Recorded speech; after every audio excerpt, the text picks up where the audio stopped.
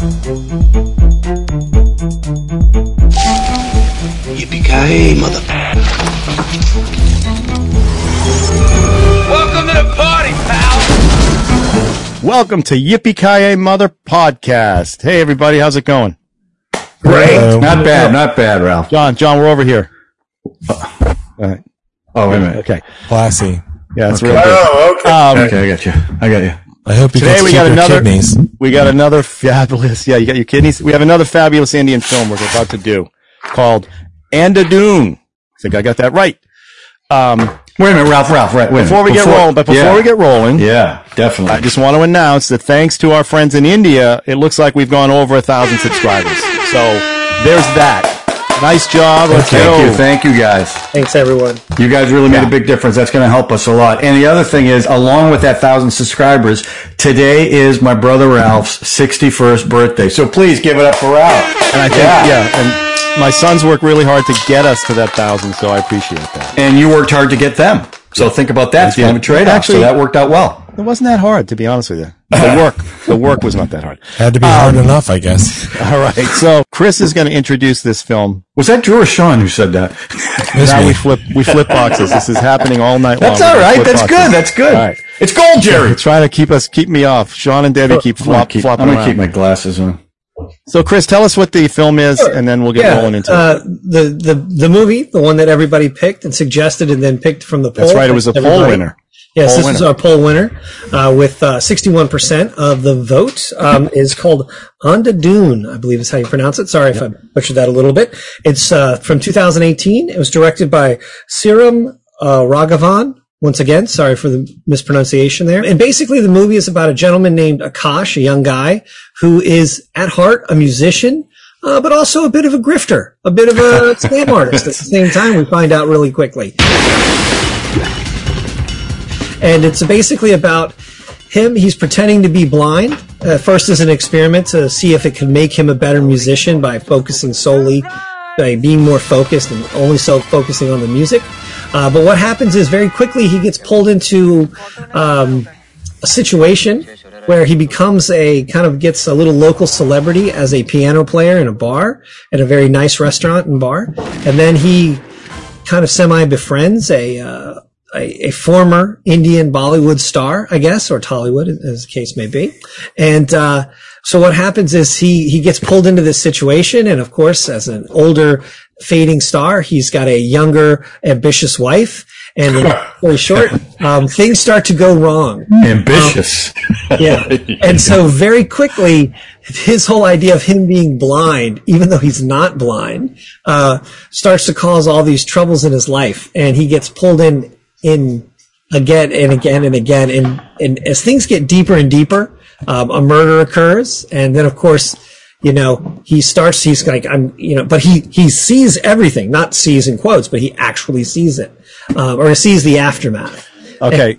Let's before we get too much further, we have to announce that we got to spoil the film. Yeah, there will be spoilers tonight. There will be spoilers. We cannot talk about this film without spoilers. Right. For anybody who hasn't seen it, the surprises kind of build up. But we're just going to say, if you don't want to spoil it, come back and watch this later. But go ahead, Chris. I'm sorry. Oh, no problem at all. So basically what happens is this guy, at first it starts out, and what I really liked about this movie is the way that you kept thinking, or at least for me, I kept thinking it was going to go down a certain path, right? But then it kept taking these great left turns, right? And it would kind of throw me for a new thing. Because each time in my mind, I know that this is, like a 2.5 hour film, and I see that, about 45 minutes has gone by, and I'm like, well, okay, this is how it's going to play out. And I think, okay, this is going to take a while. And then a left turn hits. And at first, what happens is, he's kind of creating this life. He has a relationship with this absolutely adorable girl next door type. She's the daughter of the owner of the restaurant that he's playing in. And then the next thing you know, you start to think, well, maybe he's not going to tell anybody about the crime he's just witnessed because, well, he doesn't want to lose all that. He doesn't want to lose. He's getting a great deal on his apartment, apparently, because he's he's blind. And so it's like he gets a grant to stay in this apartment for very little money. It's like rent control. But because he's an artist, with, who's, sight impaired, right? So you start to think, well, maybe he's not going to do the right thing because of all of this. But lo and behold, he goes to the police station, and turns out, well, guess what? The guy who was involved in the killing, he's like the commander, he's like the captain of the police. I knew as soon as he walked into the police station that guy was going to walk out. I knew it. I don't know why I knew it. I just knew it. Didn't matter. It was still great, but I knew it. But like I said, what I liked most about this film was all of the turns that, like, every time you thought it was going to play out in a certain way, it really kept me guessing, which, not to pat myself too strongly on the back, takes a lot. I've seen a lot of movies, and sometimes, you can see the twist coming a mile away, and I thought I could in a lot of these situations, but there was twist after twist. And it didn't get old. That's the thing I really liked. Sometimes you watch a film and you go, okay, this is straining any sort of credulity, right? Because it's too many twists, and you're like, this would never work out. But for some reason, I was with this movie the whole way through, even though the twists kept getting a little bit more ridiculous. And then, of course, at the very end, it kind of throws this one final twist in there that maybe he's a completely unreliable narrator, and you're not really sure what you've... Kaiser Soze. Very, very much, yeah. That's a good way of looking at it, John. Kaiser Soze. So I really enjoyed this film from beginning to end. Jump in. What did you guys think? Well, go ahead, Sean. Oh, sorry. I just want to say, and I'm going to, of course, be spoiling it, is, well, at first, I wanted to make sure I was watching the right film, because it opens with this farmer walking down with a gun in a field, and then, of course, it's an Indian movie, so we have a rabbit, but it's a CG rabbit. And the rabbit is the fakest looking rabbit I've ever seen. And I'm sitting there watching it like, why are we watching a movie with a guy walking through a field about to shoot a rabbit? This doesn't sound like our movie. And on top of that, it was an old style rifle. Mm-hmm. Yeah. It looked like it wasn't in, I don't know what time frame it was supposed to be, but it definitely, once you get into the film, you realize that's not the same. Something was off about that scene, and it resolves itself. It paid off at the end. Beautifully. Plus, because the rabbit was blind too. Right. The rabbit is at least blind in one eye. Right. One eye. Pretty obvious. Which our hero, well, who you're rooting for through this. We use the term loosely. Not quite. Now, since Sean froze, I'll jump in a little bit. My typical, I got to get it through the first 20 minutes of a film was not the case on this one. This one had me from the get. I understand that rabbit scene at the beginning was a little bit like unusual. So, and then it paid off as soon as I saw the Poon sign, the sign. Right. That I go, that's the same. And then all that stuff happens at the end, which was just glorious. Go ahead, Sean. You froze. I just jumped in. Go ahead. Finish up. Okay. But to me, or not. I just want to say we've thrown out comparisons to Fargo. I think was thrown out. Yeah. Tarantino was thrown out. Sean, you keep freezing, so we're just going to go until you get a good signal. Okay. Anyway, lots of comparisons to other films, rightfully so, because this had elements. This had elements from a lot of different genres and directors. And it did keep me guessing, especially the kidney turn, the turn where you think the organ transplant turn, the illegal harvesting organ transplant turn, with the guy who was riding the scooter or whatever, basically a taxi driver that was taking him around everywhere. And the lady who was the lottery lady who turns out to be an evil son of a bitch. I mean, just amazing. And this, again, back to these movies where they're so earnest in their singing and the music is so poppy and beautiful. And frankly, especially when you watch the scene where the wife that does the murder comes into the restaurant he's playing at, like every music he's playing when people are around seems to be a soundtrack for the film. I mean, essentially, because I think even that song mentions the devil or something. I don't know when I read about it, but just what they were doing around the scenes was just very smart, very smart. It was awesome. And so I have a lot of things I want to talk about, but I want other people to talk about the film. before we move on, because there's some questions I have and some. I love this movie. I mean, I was bowled over by it. It wasn't what I was expecting. First of all, it was contemporary, which we haven't watched. I don't think we've watched an Indian film that was contemporary. But that's what was confusing about that first scene. It's like, what's going on? I didn't pick up like on the age of the rifle. I just like, I said, okay, this is a typical Indian movie because this scene's out of left field. I don't get this. And then they cut right into the guy. So I really got into it. And then when he pulled the contact lenses out of his eyes and he can see, I was like, what the hell is going on? And then they played on that. And then that entire murder scene, which did you know that the Simi and the guy did not rehearse that scene? So that was all improvised. They only knew where the cameras were going to be. They didn't rehearse any movement about getting rid of the body, putting it in the suitcase, all that stuff. So that was completely improvised because the director wanted it to be spontaneous. But that scene where you know what's funny about that scene, and this isn't a criticism, but I thought it would have been, maybe Sean can answer this from a screenwriting standpoint. I thought the payoff would have been much bigger had after that scene he goes back to his apartment, pulls off the contacts, and now you realize he can see. No, because he's freaking out about what he saw. John, the whole point is he can see, especially that scene when he walks in the bathroom and he turns and the guy's in the corner with the gun. The whole point is he's pulling it off because he can see. Yeah, but wouldn't that, his reaction to that, oh yeah, I guess so, because that one scene. You need to know that he can see because I didn't catch that, that was the same guy, was the police guy right away. I didn't catch that. Yeah, I didn't see that. Because he looked much bulkier than that. Well, the other thing with that being blind is that all I knew about this movie was, a blind man witnesses a crime he shouldn't be able to witness. That's literally the only line I read about the movie. I didn't know anything about it. So I started watching the movie and it's like this romantic comedy. And then, you find out he's not really blind. So that's tension immediately into the whole story and what's his relationship going to be with the girl. And then when you see those legs sticking out from the wall, I was like, but it was also a note on the piano. There was some crime part of this movie. He played a note on the piano when they showed the legs too. No, that's what I mean. His music was the soundtrack to the film. When you watch those, it's pretty good. It's pretty. Let me go back to one point. You know, Hitchcock talked about this all the time. The difference between surprise, where you get one shock, and suspense that will run through a whole scene. So, you know, it would be a great shock if he got home and took out the contacts and you realized he couldn't get it. But this gave tremendous suspense. Right, that's true. Oh, that's true. That was amazing. He's sitting there, and then you cut to the angle, and you could see the guy's legs. And then, I guess he needed to go to the bathroom after that. And then he goes to the bathroom, and he's led in there. And then you see the angle, there's a guy there, half-naked guy there in a T-shirt, holding a gun. But it's his reaction, like, to think that quick. The other thing is to be that quick on your feet. Right. To pretend. Now, he's been doing it for a long time. To not react. Right. Yeah, he's been doing it for a long time, so I guess he's practiced at it. But even like Debbie was mentioning the Scream Mask, that scene where... Where she kept testing him. Yeah. But that was the way they shot that bathroom scene.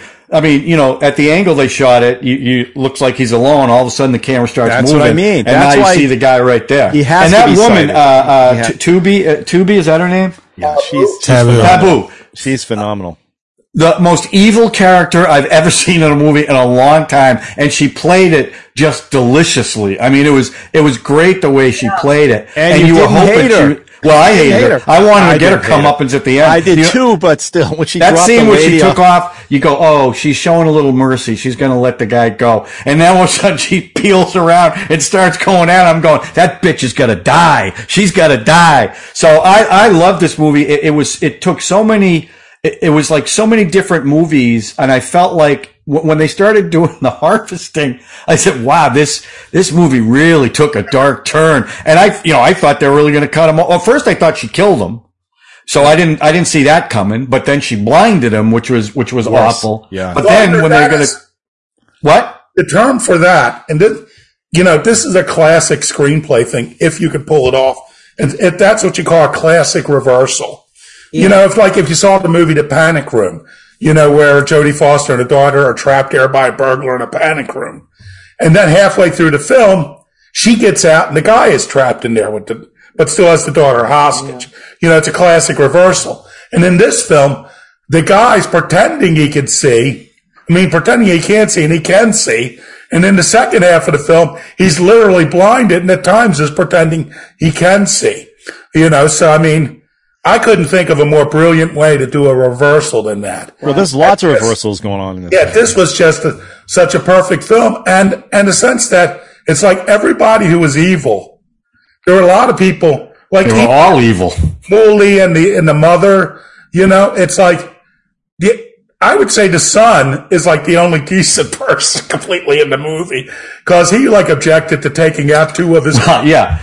He only wanted to take one kidney. He didn't want to take both of them. That son, was he the son of the... That shows you the ethical nature of the people in the business. That the nice guy is the one who's only going to steal one of his kidney. And, had they played the plot properly, they may have ended up with money and the kid wouldn't have died and the woman wouldn't have been, so. And then that reversal, it's like where he's got to think, am I going to work with the girl? Because when they come back, they've tied me up. Right. They're going to kill me. And then he decides to work with the worst person in the film. Right. And gets beat to crap with a crutch. And I want to tell you, as crazy as everything was, when he got off, and for the people, there was a witness. She didn't witness the murder, but she realized there was a nosy neighbor across. Oh, yeah. Who witnessed that, no, it wasn't just the piano player. It wasn't the husband. There was another man in there, and she's telling this to a police guy. And so when our hero's still pretending to be blind, he's going to give a piano lesson. He sees, Taboo murder. As the elevator door opens. Yeah, as the elevator door opens. She's flipping her over the balcony. And then he's, of course, still has to pretend he hasn't seen anything. Well, the scene when she refers to it later on, you killed your husband. He was the only one. I didn't do it. Well, you killed the neighbor. Oh, she deserved it. She was nosy. Yeah. Well, she's nice. I liked her. But then she says, but I liked her. She was nice. Yeah. I have one question. I'm confused about the husband's murder. Because I don't know, I didn't sleep through this one. I watched the whole thing. I swear to everybody. All right? Let me just say that from the get.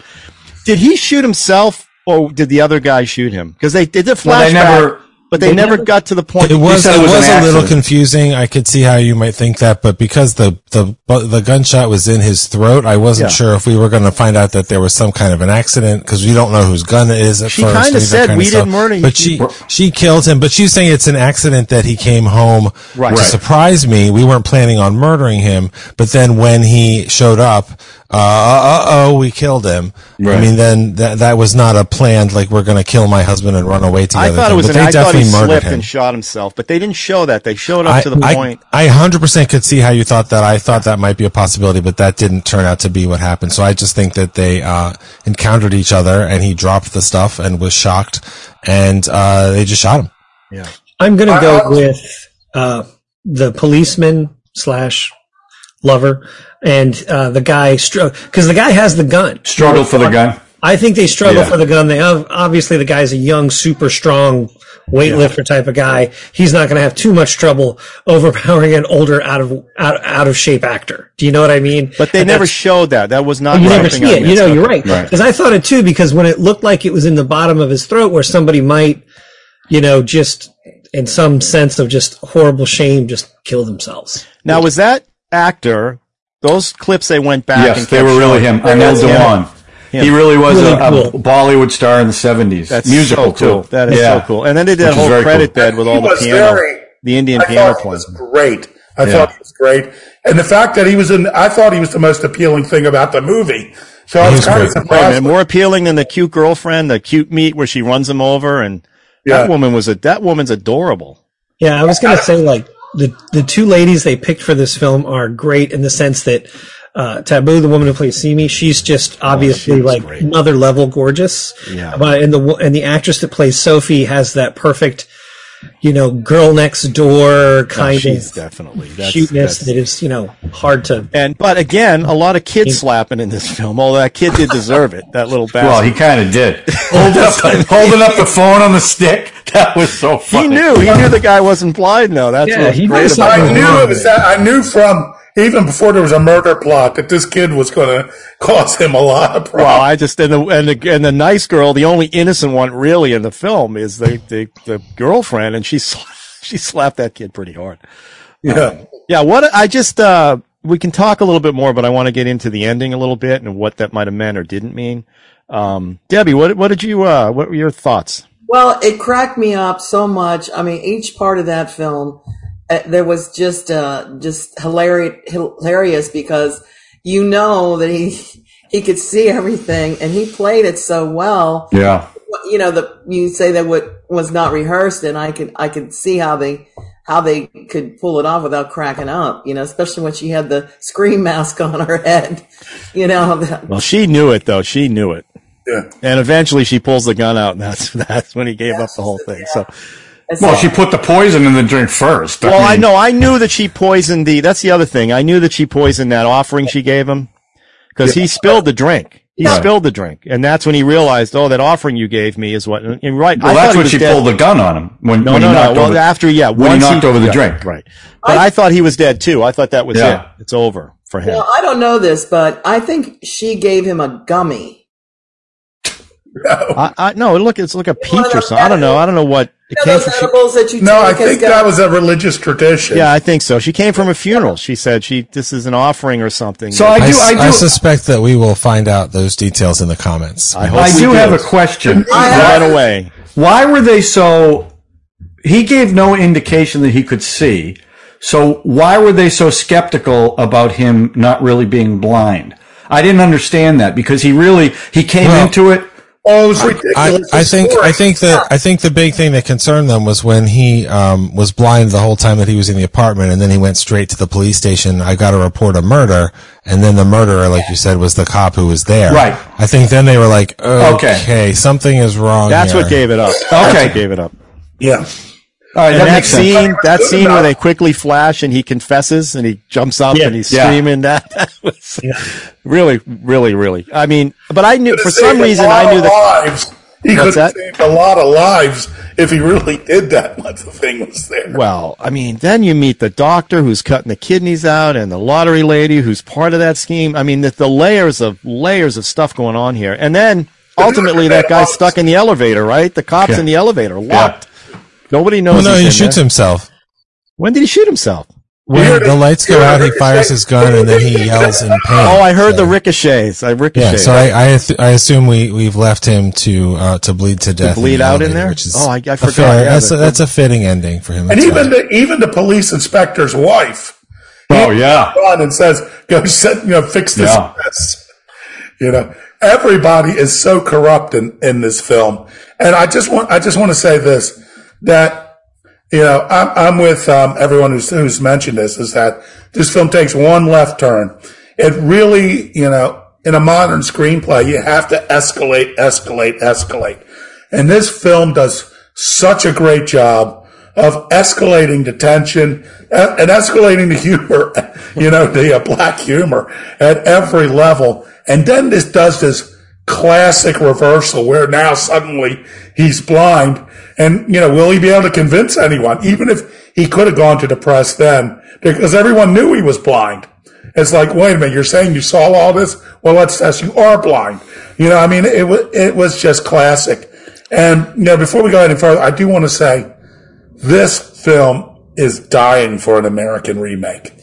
Of all the films we've looked at, you could remake this one with big Hollywood stars, and it could be just, I wouldn't say just as good because I don't know about that, Sean. I think part of what makes this work is the earnestness of the characters, like the music, the music that he's playing, and I just don't see how. I mean, it would be. I think it would be a much more serious isn't the right word, but eight heads in a duffel bag. Those kind of movies that would be closest to me would be Burn Burn After Reading. Maybe. One woman's desire to get plastic surgery ends up into this international thing with spies that ends up with a lot of people being dead, and even the people at the top of the CIA like, Well, that taught us a lesson. I don't know what it taught us. Yeah, we should do that again.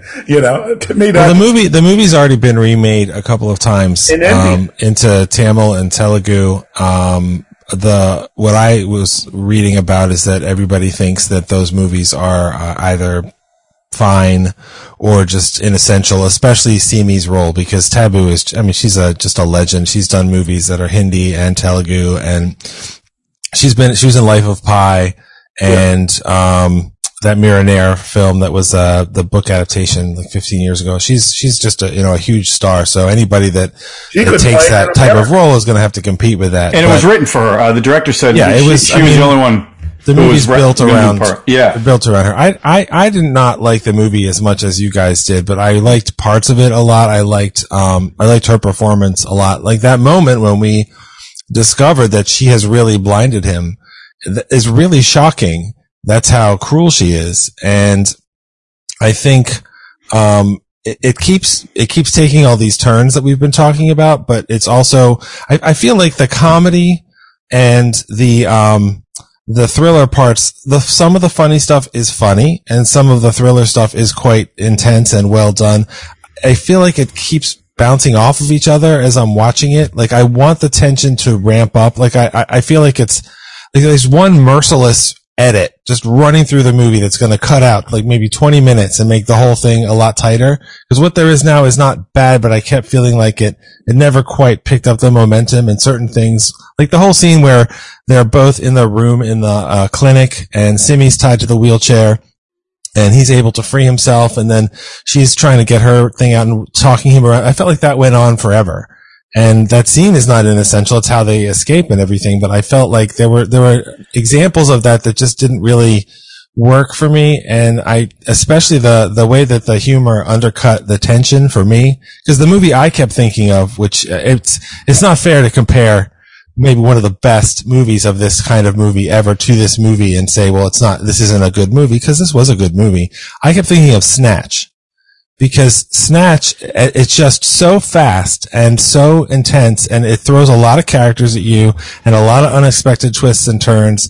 And like that movie is very funny. It's very like upsetting when Brad Pitt's mother gets burned to death. It's very satisfying when he gets his violent revenge.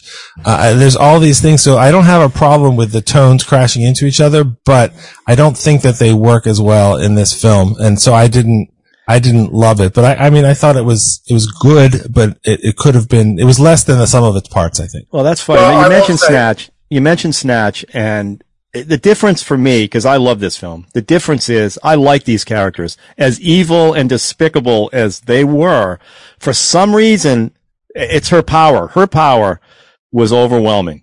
I just found her, like, I couldn't take my eyes off what she was doing. And I liked him, the main guy, the character, the blind guy.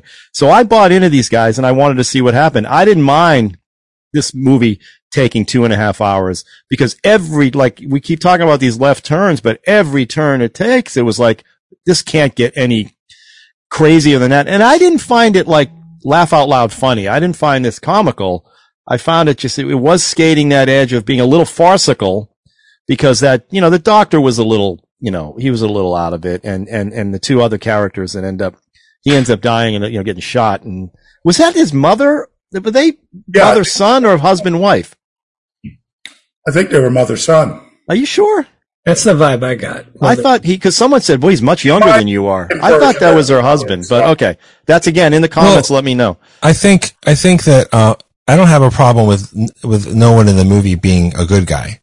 I mean, Burn After Reading is an interesting comparison, but that movie is maybe 90 minutes. So it's just a much tighter thing. It did remind me of another movie, an American movie that is, to me, a trash classic, which is Wild Things. And that movie has just twist after twist after twist, and they're just as ridiculous, and they're really satisfying. And great film. I had more fun with that movie. This is, to me, this is on that spectrum. Yeah. It's certainly closer to a movie like that than to just a straight Hitchcock film, because it has the humor. And I also think that the fact that there's as much dark comedy in it, and the tonal shifts in it, that's to me very Bollywood. That's very, I was about to say, just a different approach to how those tones mix. Like in the first 40 minutes of Bahubali, there's stuff that's just, it's just silly. Oh, these tones, so, we've discovered, you know, and that, so to me that was not as extreme in this movie. No, but this one was more, more it's not just Bollywood, obviously it's Tollywood too, but it's an Indian cultural difference, I think. So. Well, and you'd think at any minute they're going to go into a song too. I'm still waiting for that, and they kind of, were hinting that a little bit. In this I've been listening to the soundtrack. There's some really great stuff in there. I mean, almost all the music, like you said, is diegetic, and, you know, he's actually playing it in the film, and, the song, the song it's basically the theme, and it's what he's playing as an instrumental version,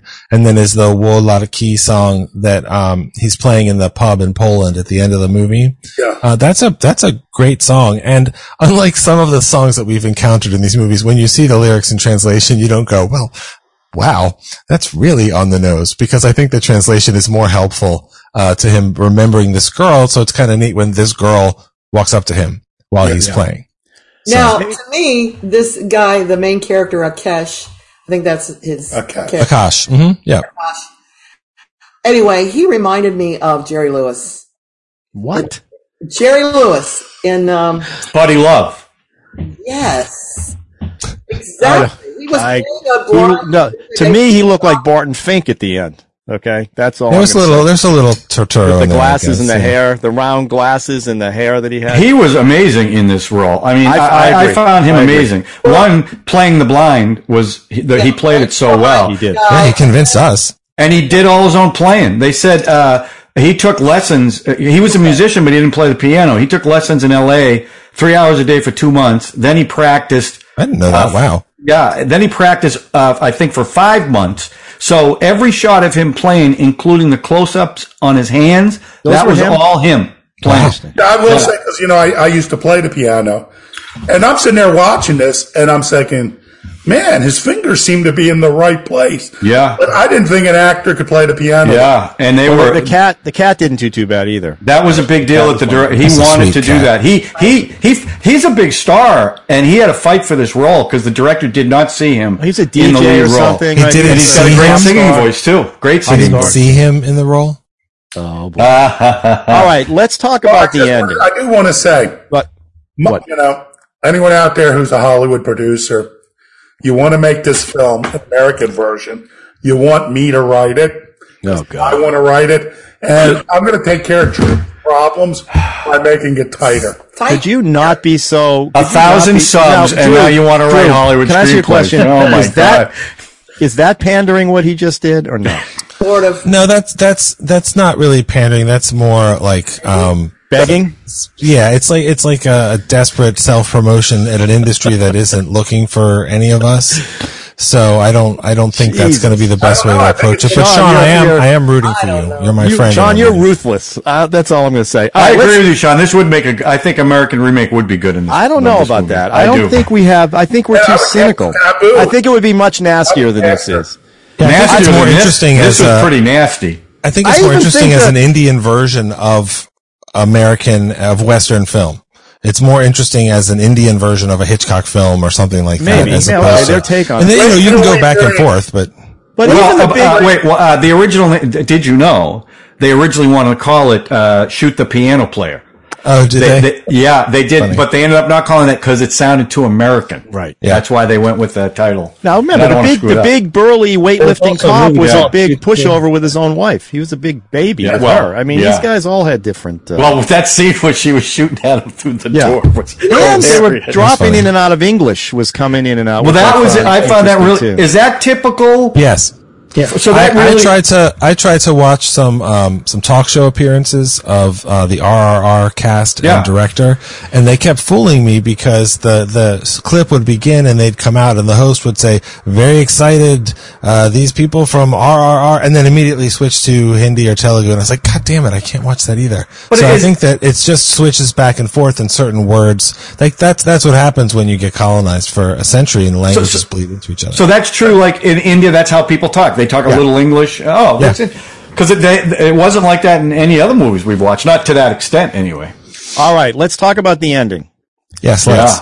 Okay, so the one theory is that that didn't happen at all. Yeah, it was a story. It was a con job. That he said that to Sophie just to make himself come off as better. Right. That everything stopped, I think, when he got dropped. No, that okay, so when that happens, when she turns the car around, goes at him, the rabbit gets shot at, the rabbit ends up hitting the windshield and she crashes. When you see that explosion, there's a plane that's going past his head. And the theory is that that's the Learjet that picked him up, took him to Mumbai, took her liver, and gave him the eyes. That's actually what he did. And then I believe that. And then played up the blindness again to become famous again, and that's where she meets him in Poland. And he kind of hits that off by his cane has got the rabbit head on it, and then he kicks the can with the cane, which means he could see the can. Right. Yeah, no, that's how I read the ending. That basically everything after him, because that's when it breaks, when he's telling her the story and then she says what happens next. It's everything from the doctor getting out of the car and getting killed. Yeah. That none of that happened. They did go to Saudi Arabia. They did do all the things that you said. And I think that's interesting because, as we said, nobody in this movie is good. But if he is part of that, that's pretty horrific. But also, she was also pretty horrific. But then he did it basically so that he could see again, which I understand, but also to become famous. So there's the idea that just because you're an artist doesn't mean that you have any purity or anything good is also interesting. So it was good. I did not expect that final little shot, but the whole unreliable narrator thing to me was introduced too late. It wasn't like Usual Suspects where you can go back through the whole movie and see the stuff on the bulletin board and see all those things. But I see what they were going for with the rabbit head cane and stuff. So I thought that was it was an exciting ending, which I enjoyed. Well, he was an unreliable narrator through the whole film. I mean, there was no. Well, he lied to people, but we didn't know that he was telling a story that we were watching that we couldn't rely on. Right. Well, I think only the end was a lie. I think right. Well, his blindness was a lie. Yeah, I know, but the same as being unreliable. As opposed to like all these people getting killed. And also what was a lie too was his sincerity towards the girl. Was that a lie? Was that all fake? No, I think he really cared about it. To her. And then he says, "Oh, I'm blind." Well, once she realized that he wasn't blind, when the kid showed the video, then she got slapped. Yeah. Well, then he was in bed, with Simi. Well, she played it up. She was right. That's again that woman. So listen, I saw an interview. That's a good point to bring up. Because he finally had the chance at the end to make it. If he really cared about the girl, he could have told her the truth that he could see, but he lied to her at the end. So obviously, he wasn't like hoping to get back with her. No, he cared about being famous. Right. Chris is dying to say something. Chris, say it. Say it. Well, I'm just going to throw this out here. I find Akash to be one of those kind of long a line of charming con men and grifters that we have encountered throughout cinema. He kind of reminded me a little bit of like the short con character that John Cusack played in The Grifters. Oh, it's a great film. Great film. Such a great movie, right? Yeah. So he's the guy that's just kind of doing these little things. He's right. Hey, I'm pretending to be blind. Yeah, it helps me be a better thing, but I'm also getting really great rent, I don't know what the rupee to dollar conversion is, but 500 rupees doesn't seem like a lot for a decent, place in a decent part of town. But that being said, it's funny. It's like he goes through this and he starts to encounter people who are really bad, right? Not just kind of, hey, I'm a bit of a scammer. I'm evil. I'm a bit of a scumbag. I'm going to let this girl think I'm blind and I'm going to go ahead and sleep with her and do all this stuff. I do love the fact that when the whole reason he pulls those things out of his eyes so fast is he's got to check her out, right? Like that's what he does. That's the whole reason. Yeah, when he takes his shirt off to make sure she's looking at him, he goes to pull his pants down too because he knows she's coming around the corner. No, he was definitely a grifter, no doubt. He definitely had that. But when you get to the end, like charming, he's kind of gone fully into I won't say to the dark side, but like he's definitely gone. You know what? I'm not going to tell her about this because hey, who knows if she would blow him out of the water again to find out he's just pulling his old tricks again. I saw an interview with the director. And all the editors on the film wanted him to be blind at the end. They did not want that kicking the can thing at the end. Mm-hmm. The director wanted it, and his rationale was he wanted to show that the lead character was just as evil, and that was his word, is just as evil as everybody else. Because not only did the girl get the kidney overseas, because now they had money, but he also got the eyes too. So he said that is an evil character, and I wanted to show that at the very end, but leave it a little bit ambiguous. But in his mind, he was an evil guy, not as evil as everybody. Well, I mean, at the end he is. He is. Right at the end, he is. That's why. Yeah, he's the only innocent is Sophie. So. Sophie's the only innocent. Right. I feel like in this film. Well, and her dad, Franco, and the husband that's the victim of the crime, like the neighbor. There are regular people that are in this movie that are touched by this evil, which I think is an important part of it, because it's one thing for him to get blinded by someone who's awful, and eventually he's as awful as she is. But that scene where the elevator doors open and she's throwing the neighbor over the balcony. That was shocking. That was like The Departed or Infernal Affairs, when Anthony Wong in Infernal Affairs, and I guess it's Martin Sheen, just comes flying off the building behind Leonardo DiCaprio. It's like, I did not expect that, but it's also very cruel, and that person didn't deserve that. That's true. Now, that's true, but it was still funny. I mean, it was funny. No, it was like a very darkly comic shot. Yeah, he had to pretend. He thinks he can walk around and be sighted. As soon as he leaves the car and the doors, he goes in the apartment, he's looking around already. So he didn't expect that. And the way he caught himself, anyway, I loved it. I loved him, and I loved the evil woman. I don't know. Listen, Taboo is I a love Sophie wonderful too. actress. Sophie, I felt bad for Sophie. I felt like she got the short end of that stick. So. She was lucky. She loved him. Yeah, she's lucky that she didn't end up with him. I like to say something. This is the first film I remember. Maybe there's another one, Sean, that you or anybody else who can remember, that deals with, organ stealings. You always have that as a legend. No, there's Gene Hackman and Hugh Grant does something where they're taking kidneys out of homeless people in the subway. Chris is going to say what I think I'm going to say. Go ahead, Chris. Dirty Pretty Things. Oh my God, that movie is so good. Yes, it is so phenomenal. Good. That's an excellent movie about immigrant hotel workers, and one of them discovers a heart in a toilet, and they realize that there's a whole organ theft ring going through their hotel. It's a Stephen Frears movie. It's got Chiwetel Ejiofor and what's her name from Amelie? Audrey Tautou, and a bunch of other. That movie's got to be 20 years old. I still remember that. Put that on your list. Dirty Pretty Things is an excellent movie.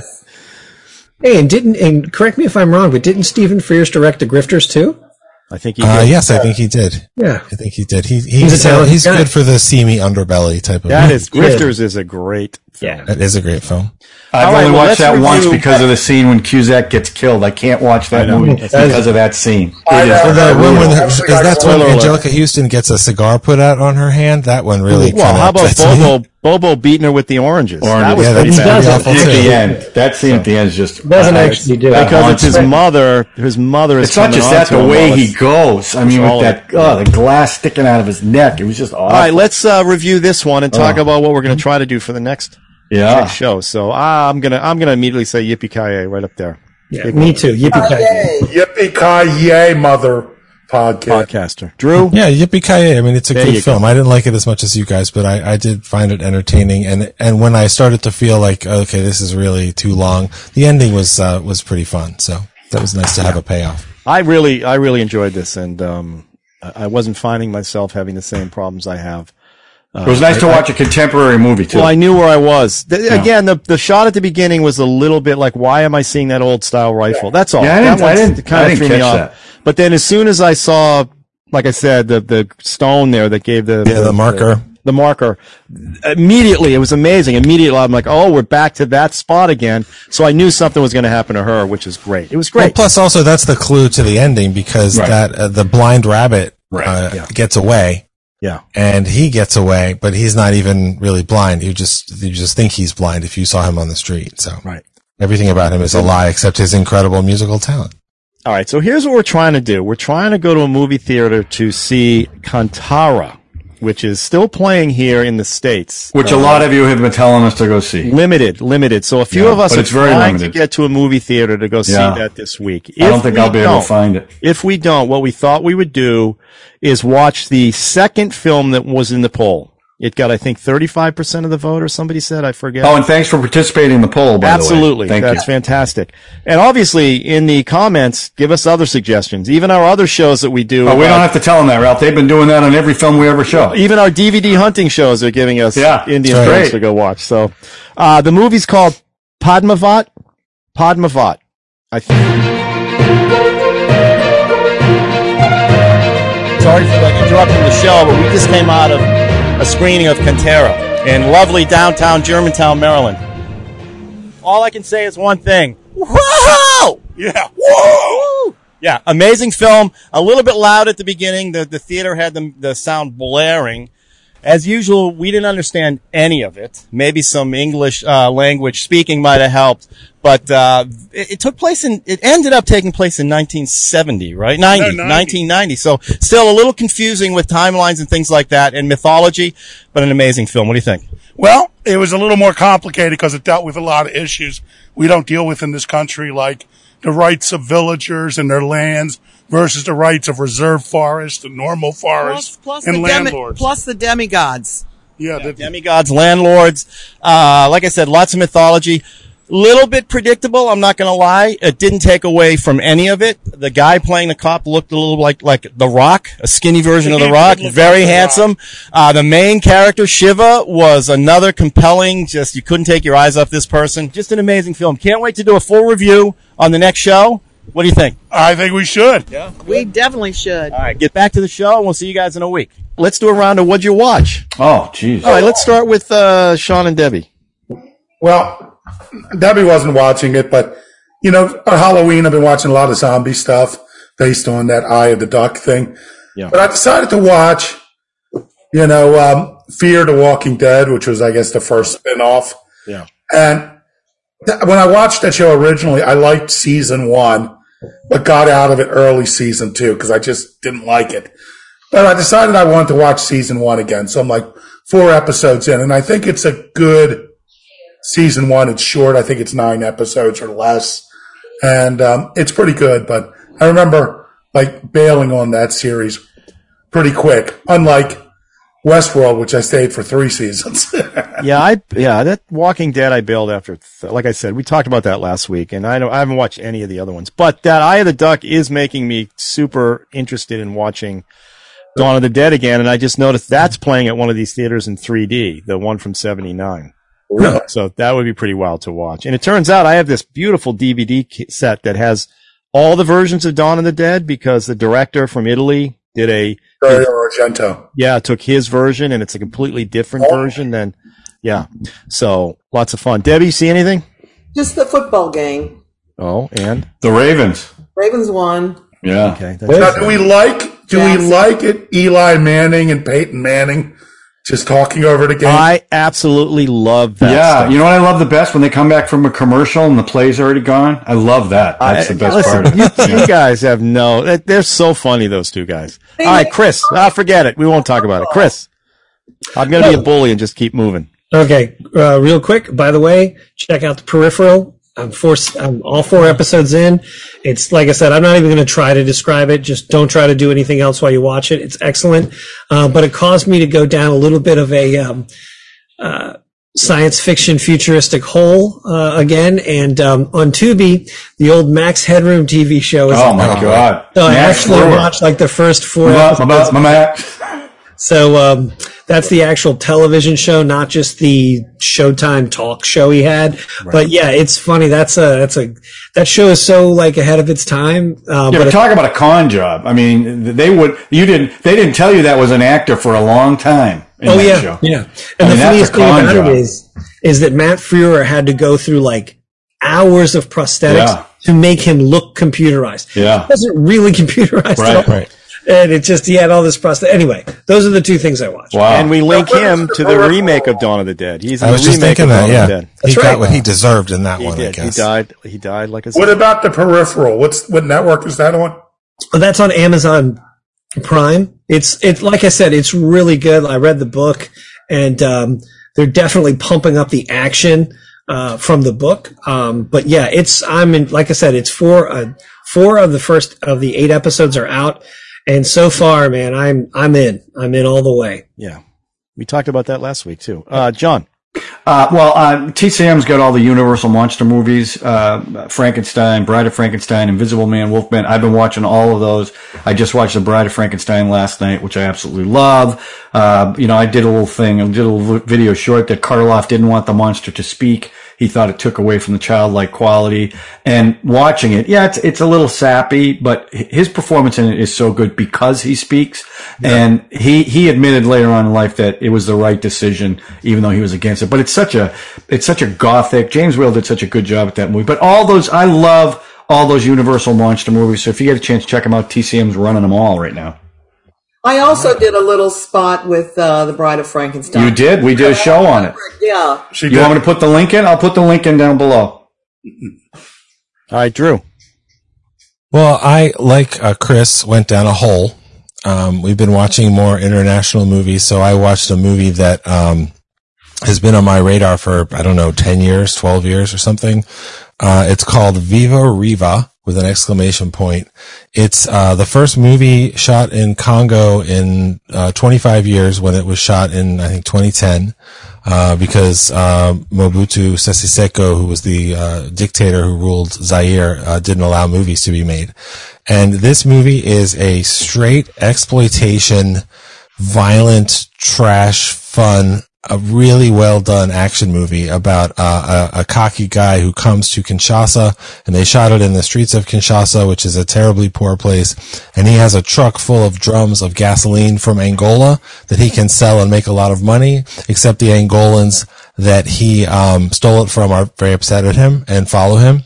And the movie is incredibly violent and ridiculous, and it's really incredibly well done, which is really kind of cool to see. And it's in a world that I've never seen any of that, that environment and those people. And most of the languages are some versions of French because it was a Belgian colony, but it was a really fascinating movie and well worth a watch. I rented it on Amazon for $4. That's been on my watch list for a long time, so it was worth it. And then today I watched a movie that was a little different called Weird, the Al Yankovic story. Oh, Roku. I can't wait to see that one. The worst thing about the movie, unfortunately, is that you only can watch it on the Roku channel, which means you have to watch it with ads, which is really, it's really not cool. It's not cool.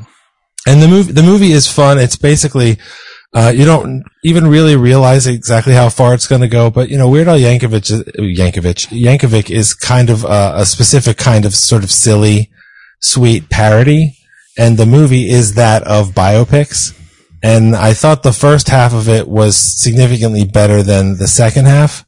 And Daniel Radcliffe is fantastic. It's not the weirdest movie he's been in, which is Swiss Army Man, but it does some kind of crazy stuff. And the various cameos alone are I'm not even going to say like who played Warhol and who played Dolly. Like it's so much fun to see all these people doing all these different things. So if you want something that's light and silly, especially if you're a fan of Weird Al, and if you're not, you should be. He's just like a really nice guy and his music is fun. I enjoyed that, but Viva Riva was a real discovery for me. Drew, I want to ask you a question. You were having people over for dinner and you made them watch RRR. Did that happen? Thank you for reminding me. Did they like it? They loved it. They loved it. One of our friends said that's the best movie she's seen in a very long time. And I was like, me too. And they did not mind that it was 3 hours. So we were able to, have dinner, socialize, do a little, grip training in the gym, and then watch a 3-hour movie and have a great time. So, I've really enjoyed sharing that movie with people. A little grip chain. What you say? Yeah, no, it's a kind of weightlifting that I do. And I thought it was a metaphor. So. That was you actually. No, it was really literally in my gym.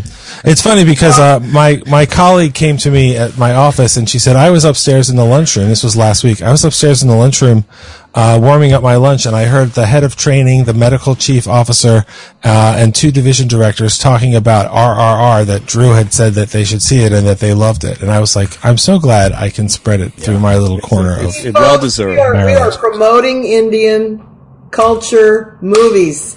It's So exciting to be part of it. By the way, speaking of Weird Al Yankovic, we did a podcast. It might be audio only on his movie VHS, which is actually kind of a funny movie. UHF. I'm sorry. Yeah, that's a very funny movie. Michael Richards is another one, but Michael Richards. But with Weird Al, with Harry Potter's what's his name? That's the one he's talking about. Yeah, that's the biopic with Daniel Radcliffe. Here's mine. I'm not going to be super quick because this is awesome. But since Democracy looks like it's going to die tomorrow, I decided to see what we're up against, and I bought John Snyder's film called To Die For. You know who John Schneider is? Yeah. It should be Duke's at Bo or whichever Duke has it. Sean knows him. Sean knows him. We know him personally. Okay, well, he and his wife have a production company, and they create movies, okay?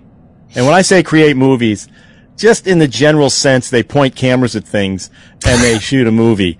Because this thing, it's about an old dude, an old army guy or something, or I don't know what he is. Does John Schneider play him? Yes, and he's upset because some high school football player decided to take a knee before the game, and he ends up sticking a flag on the back of his El Camino, and drives to the high school to protest, and ends up getting arrested and things. But the quality of this just taken the knee. I don't understand. The quality of the filmmaking is horrendous. It looks like it's all shot on green screen and poor green screen. There's a shot at the end where he's pointing a gun right at the camera, and you can see they must have done it for like 30 cents. They're trying to save money. It's insane. And here's the funny way. Let me just say this. The high school kid keeps walking by his porch saying, it's not July 4th, get the flag down. And he's wearing a Letterman-style jacket, but the jacket has Rode audio equipment. It's a Rode audio equipment thing. Even on the back, giant Rode microphones. It's like some crew member, they needed a Letterman's jacket, and they just shoved this because it looked like a Letterman's jacket. But let me also say this. They had a crew member. Exactly. I think he said he shoots these with about 10 people. But I did find that he did a remake or a re-imaging of Smokey and the Bandit, where he's playing Bandit, or called Duke. It's different. Everybody has slightly different names, but it is basically a shot-for-shot remake, it looks like, of Smokey and the Bandit. So I think I might have to get that one. But you guys got to take a look at this. It's just insanely poorly done. I got to say one thing about John Schneider. I'm sure he's a lovely human being. I tell you what, when I saw him, and I was standing about this close to him, I was looking at him, I'm like, man, is he a good-looking man. He's so handsome. Yeah, I mean, he's aged well for a guy that's been around as long as he has. Well, when I worked with him, it was 2006, so it was... Let me tell you, though, the one joke he used through the whole film, okay? Everybody walks up to everybody in this film and says, did you get the jab? Did you get the jab? And the joke is, I wouldn't get the jab with Alec Baldwin's arm. Everybody in this movie says this. So his politics are all over every frame of this film. And I will say, but you don't care because most people don't do that with their films. That's interesting. He's a full blown patriotic right winger. But he doesn't know how to shoot I hate a film. those patriotic right wingers. Oh yeah, John, take a look at this and tell me that it's not a little bit, out there. But it's gotta be better than. Let me just say one more thing about him. 2000 Mules. The only actors 2000 Mules, really enjoyed ad-libbing because he was the comic relief in two of my films. And he was always hilarious.